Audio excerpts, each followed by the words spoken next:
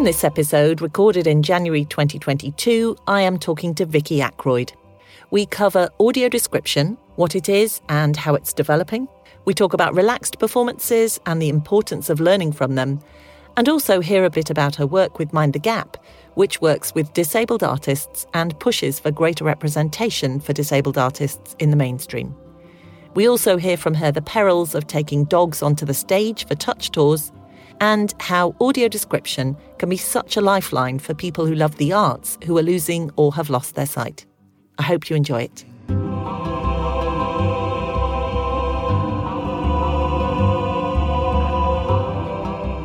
So in this episode of Making the Arts Accessible, I'm talking to Vicky Ackroyd about her work.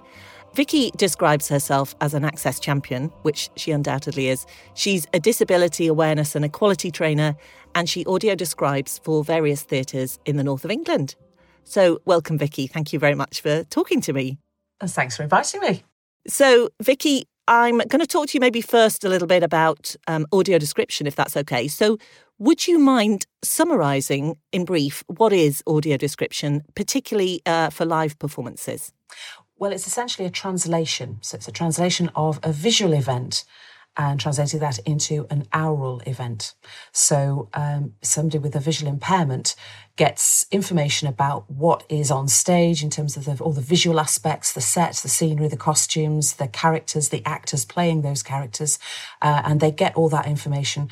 That's generally through a headset, which is worn stethoscope style, generally speaking, in the traditional format, actually in during the show. So somebody, an audio describer like me, would then be in a little box somewhere at the back, either watching the show through a window or watching the show on a screen, and I would then be relating things that are happening visually through that headset. Yeah, brilliant. And with live performances, there are also things like, say, an introduction and a touch door. Do you want to just explain them as well? Because they're fairly normal, aren't they? Or fairly common, I think, in... Absolutely, yeah. They're really a lot of theatres, really useful sort of ways to set the scene so that you know what you're coming into and what to expect. The touch tour, unfortunately, we're not able to do as many touch tours at the moment because of COVID. But touch tours are a way to have a little feel of some of the props, perhaps a weight of a really elaborate costume. Perhaps maybe it's got loads of jewels on it. So it's lovely to be able to feel that, so that somebody with a visual impairment who's an audience member can really get a sense of the costumes and perhaps the opulence, or perhaps something that's just funny and a bit quirky, or get a sense of the size of things sometimes. Because, for example, in panto, quite a lot of things are oversized, so it's quite fun to be able to have a feel of the giant's head, for example, or a plate of sausages, or whatever, those sorts of things. So you get a touch tour is where audience members can have a little feel of props and often get onto the stage as well. Yeah. So we can have a walk round and get a sense of the dimensions of the space as well. So I have to say, people who don't have a visual impairment really enjoy those as well. So it's a great offer. It's lovely. It is. To do that. And it's almost like you're giving people that extra knowledge of the production, because they're going to miss out on the visual aspects, however good the audio description is. So it's like... Yes, absolutely. Yeah. It's making sure that people have a really rich experience at the theatre, even if they don't necessarily... they aren't able to participate in a particular element of it. Yeah. They still have a really thorough knowledge and idea of what's going on. Yeah. And can you tell me how you got into it, Vicky? Well, I got made redundant. So it was 12 years ago now. And I got made redundant and was just wanting to, just doing that trawl of papers and jobs, etc. And I saw an advert for Vocalise, which is the leading audio description organisation based in London. And they were doing a project called See a Voice, which was getting audio description out into the regions. And I just got really lucky. So I got some training for free, which was fantastic, amazing. It was brilliant training, really, really thorough, very, very helpful, and started audio describing immediately after that at Harrogate Theatre and Leeds Playhouse. And I've continued with them since, which has been fantastic. Ah, amazing. That's, really fortunate, isn't it? But it already suited you, don't you? Or you'd worked in radio as well? Yes, I'm theatre trained in stage management, but then I was with the BBC for 10 years in radio. So it kind of fitted all the stuff that I enjoy and that I felt I could do. So it was a perfect fit. And I have to say, I hadn't really heard of audio description before that.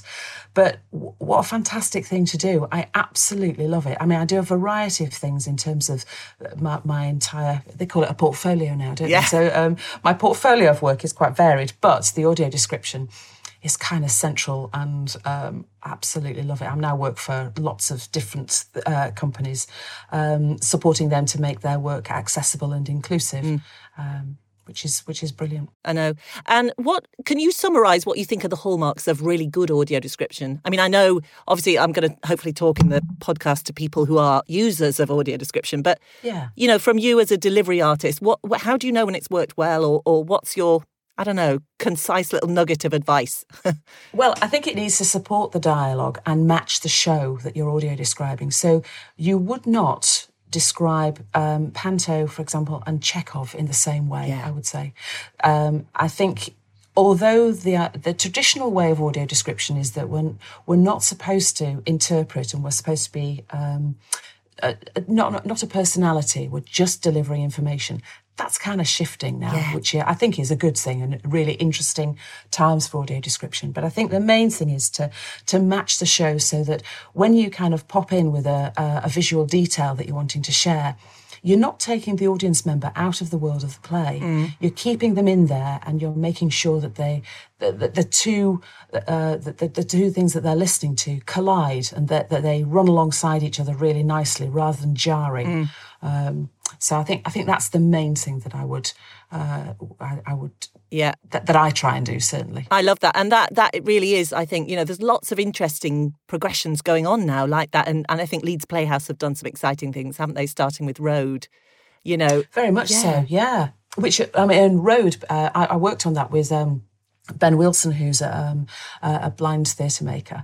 And they had a telephone box, a 1970s telephone box on the side of the stage. And the characters, very definitely the characters, not the actors, would pop into the telephone box and they were doing the audio description. So they would bring personality, they'd bring some cheeky stuff, some rude stuff, some silly stuff, and poignant, description as well. And it was great to work with them in different ways. And the Playhouse have also sort of continuing to move that forward as well, and really integrate audio description into the show so that you don't need that separate track. Because just the whole process of wearing a headset separates you from your party, your family, your friends, whoever you're there with. So actually being able to work with pieces of work where there's a flexibility in there. Tricky to do that with established pieces of work. Definitely still possible, but I've worked on a show, There Are No Beginnings. That was also a Leeds Playhouse show where we had Charlie Miles, the writer. She was in rehearsals and was so generous. She'd change bits of dialogue so that it could support audio description as well, which is phenomenal, absolutely amazing. As I say, very generous. You can't do that with somebody who's dead, clearly, but obviously you can. There are still ways to do that. There are still ways to adapt and change. And I think what you've highlighted there as well is that when people do find out more about audio description, say the actors, the directors, they're normally fascinated, aren't they, about this as another kind of layer that there is a creative possibility with. So I've always found they're really open to, perhaps self-describing, with these new vocalised forms where you can describe yourself as a person. So the audio describer then describes the actors on the stage so that there's a visible picture for the blind person in the audience to see what the actors look like, rather than us kind of guessing and describe them that way. But they've always got really excited about finding out about it, and then they're really keen to get involved, I find. Absolutely. No, I definitely agree with that. I think rather than audio description being an access tool and that being its primary function, of course, it does need to do that as well. But I think directors are getting excited about the possibility of it, this creative layer that can be added on and giving theatre goers a really exciting, interesting experience that might be different from a sighted audience member's experience, but nonetheless just as fabulous and rich. So exactly, it is very exciting. Yeah, no, I totally agree with you on that.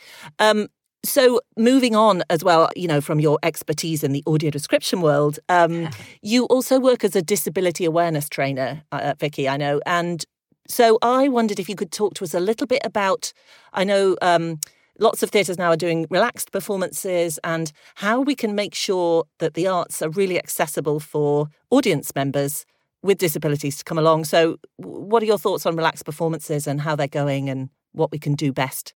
I think relaxed performances are a great start in terms of making sure that theatre is accessible. We don't necessarily only think of theatre as a place to go when you, for a special occasion, you wear a nice dress or a nice suit or whatever, and you sit quietly in the dark and don't say anything or don't make any sound until you applaud. We can experience theatre in so many ways, and we're being encouraged to experience theatre in different ways as well, aren't we? It's interactive shows, etc. But I think there are different ways that we can experience theatre, and audiences should be encouraged to just come. We don't have to have only one way of being an audience member. And actually, if people shuffle, if they move around, or if they make involuntary noise, all that should be okay. I would say that all that should be okay all of the time. Yeah, yes. I've actually had many discussions about this whole thing about relaxed performances. And rather than I think we've had discussions, haven't we? Yeah. And rather than having a relaxed performance as the sort of separate additional thing, perhaps we have the uptight performance where nobody says a word, you sit still, you're quiet, you behave, and you only applaud when at the appropriate time. And I wonder so that there might still be a place for those people who might tut. I took my granddaughter to a show the other day. It was a children's show. I shan't say where. Children's show. And she was a bit tired, so she was sort of moving around a bit and climbing on the chairs and looking behind her and looking in front of her. But I stressed this was a children's show. Yeah. Anyway, the people behind started tutting. I just thought, well, you can pack it in. That's not on. She should be able to enjoy that experience in her way, and she was enjoying it. Oh gosh! Oh, there's still, I think there's training to be done with audiences. Yes. I think theatre makers I don't think the issue's there. I think they're trying to, collaborate with audience members who. But perhaps just aren't experiencing don't want to experience theatre in different ways. So I know it's interesting times. It is interesting, and what I think you've touched on is that it's a good first step. So, for instance, if a theatre hasn't done or a theatre company haven't done relaxed performances, do one, and then the training that all your front of house staff are going to do, and all the kind of awareness of when you have that relaxed performance, and you see the joy and you see the relaxed kind of attitude, and that everyone enjoys it more. All of those things will gradually creep through, I hope, then to all of your performances. Yeah. I remember I went to see the relaxed performance of Chitty Chitty Bang Bang years ago at Leeds Playhouse. And I don't think I've ever been in a more joyful environment. I mean, the joy was unfiltered. Yeah. And every time the theme tune came on, everybody was shouting and singing and clapping. It was quite magical, and it was just wonderful. And I was very much involved. I wasn't kind of separate going, oh, look at that, isn't that lovely? It was just infectious. It was wonderful. I know. Absolutely wonderful. But I think, why can't all shows be like that? Why can't it, rather than it being, for this one we'll and there are certain things, there are certain rules that apply for relaxed performances. You turn the sound down slightly, you turn the lights up slightly. It's okay to move around. Everybody acknowledges that if somebody's going to get up and come out, maybe come back in again, etc. But actually, some of those things could be accommodated in every performance, in every show. And should, and really should. Yeah. People shouldn't... It's not hard, is it? No, people shouldn't be relegated to only choosing the one relaxed performance on a date that doesn't suit them and that kind of thing. Yeah. Well, going back to audio description, that's also why it's exciting that audio description is being integrated so that every show is available for a person with a visual impairment, rather than just, well, you can only come that Tuesday matinee or whatever. Yeah. And if you can't make it then, well, sorry, you're not going to be able to come to the show. So it is exciting times. I think people are really making big efforts to make work accessible so that everybody can enjoy it. Yeah. Exactly. And the director and the performers, they want to reach the biggest audience possible, don't they? So they're always behind it. You know, I think we're getting there slowly. I think people are changing, which is good. Let's talk of the Purple Pound, which is people with disabilities, they have money to spend. So, you know, let's help them spend it. Yeah. In theatre. Yeah. And, you know, I think, you know, everyone who works in the theatre is always passionate. I'm sure lots of anyone who's listening to this is passionate about the arts. So, you know, to give people that access to the arts, it's more important that it's given to people with a disability or with anything that makes their life more difficult. It's all the more important that they enjoy it. Absolutely. Yeah. Absolutely. And then, Vicky, I know as well, I'd really like to ask you about, you know, some of the work that you've done with Mind the Gap, about working to improve opportunities for performers with disabilities or people who want to work in the arts with a disability. Can you tell us? Absolutely, yeah. But it's so important to have representation across the board. That's on stage and on screen. I don't know whether you've watched Jack Thorne, who's a TV writer, talk about, he did a MacTaggart lecture. I'll send you a link to that because it's absolutely, it's a phenomenal listen. And he lambasts basically the TV world in terms of lack of representation. And theatre's not a great deal better. I think things are improving, but there's obviously a long way to go. Yeah. So in terms of just making sure if you don't see yourself on a screen or on a stage, you don't think that opportunity is for you. I think it's not unreasonable to assume that, oh, that's not for me then. And that is just wrong. It's fundamentally wrong, is that? So I think Mind the Gap are really working hard to kind of support representation and support other organisations to bring in people with learning disabilities into sort of more mainstream theatre and TV. So there's Liam Bairstow, who's on Coronation Street. He's a Mind the Gap actor. So... And others, you know, just making sure that they get the opportunities and people are visible and showing the good work that they can do. Sort of stereotype smashing, really, isn't it? Yeah, and you know, I'm sure you've got some links and things that we can put in the bottom of this, you know, of places people can look up advice or you know, like the link to that guy's lecture would be really useful, I think, yeah. Yes, absolutely. And places like Disability Arts Online, it's a terrific network of disabled artists who are sharing really helpful information as well. So I'll make sure there's a link to that too. I'll send that to you. Fantastic. And then just to sort of finish off, Vicky, I really want to ask people, basically, you know, can you tell us your most memorable experience that relates to accessing the arts, you know, in some way? Well, I have to, just a very silly one to start. I've got a couple, but a very silly one was I was working on Sweeney Todd, and we were on the Touch Tour. And a couple who'd brought their guide dog with them, but they'd also brought their retired guide dog, who, of course, I have to state, wasn't working. So, well, that guide dog went and found the pies and started eating them all. So we got into terrible trouble for not getting with stage management, just saying we're going to have to defrost more. And, oh dear, we were in horrible trouble. So that was just quite an entertaining one. Oh, wow. So they use real pies that people eat? Well, they were eating the pies in this show. So... But the dog went and found that they kind of all set them all up, so they were all in place. But yeah, the dog found them. Of course it did. Of course it did. So that was quite entertaining. Brilliant. So, you know, just these unexpected things happen. But I suppose one that was really recent, this was with Opera North, was a young woman who was is losing her sight. So she's in a process of, must be quite very challenging because her interest was dance and I was describing a dance piece. And she listened into the audio description. I think possibly not sure what she was going to be listening into, whether it would be useful. Her mum listened in as well.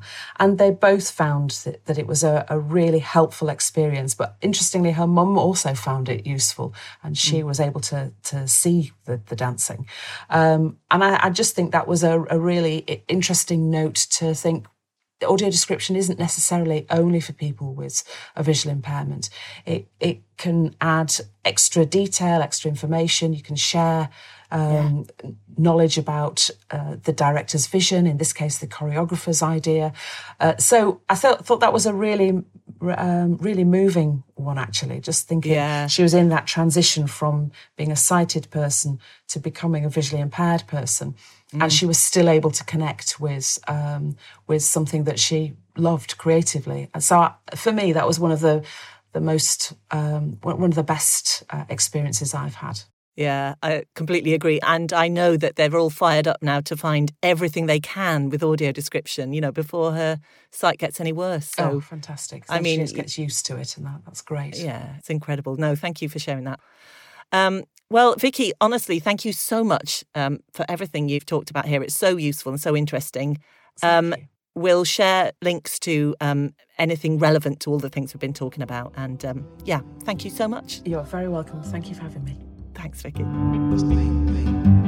God, we got absolutely bollocked as well. Stage management's, I don't know why, just got, she was so cross with us. It was, this is really going to be problematic. You just think, well, I don't know what to do. I don't know what to say to you.